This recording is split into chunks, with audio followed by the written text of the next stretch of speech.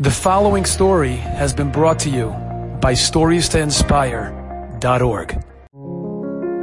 There was a young boy who grew up in a Sephardic home that was steeped in tradition, but not so much in Shmiras HaTorah v'Mitzvahs. But as he grew older, he got more and more into his Torah and his mitzvahs and his Yiddishkeit, and he became a real Ben Torah. By the time he got into Shidduchim, he was going out with girls from amazing Torah Dika homes. He got engaged with hopes and dreams and aspirations of building a home that was steeped in Torah and in Yira.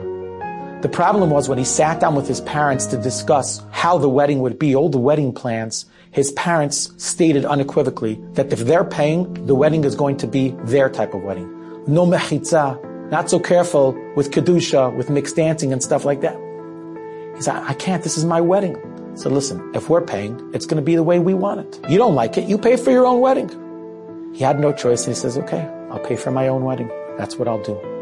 But as it got closer and closer to the wedding and he didn't have the money, he began to panic more and more. He was short $8,000. One day he had to go to New York City for an appointment. As he's walking in New York City, he's hit with this incredible challenge of Shmiras Einayim. And he does what all of us should be doing. He begins to look downwards and not around him. He pulls out his phone and he's speaking to his Rebbe and he's sharing how difficult and how challenging it is. He needs $8,000 and the wedding is in just a few weeks. And all he says, Rebbe, 1 second. As he's looking down, he sees a crack in the pavement. As he looks into the crack in the pavement, he sees something sparkle. He bends down, he picks it up, and he sees that it's a necklace with a diamond pendant. And it says on the back of it, Tiffany & Co. He picks it up. He finds Tiffany & Co. in Manhattan. He walks into the store. He shows it to one of the salespeople there. And they look at it and they're like, wow, that's an expensive piece. They polish it, they dust it off. He says, I just found it on the street. They're like, what are you going to do with it? He goes, I don't know. They said, we'll buy it back. He says, well, how much do you give me? $8,000.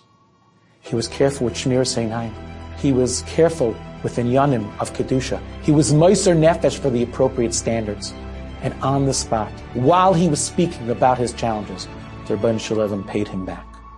I don't know that we're all going to get $8,000 diamonds and lockets in this world for Shmiras Einayim. But in Shamayim, we're going to get schar that's worth so much more than the most incredible diamond, than the most incredible locket that exists in this world. Enjoyed this story? Come again. Bring a friend. StoriesToInspire.org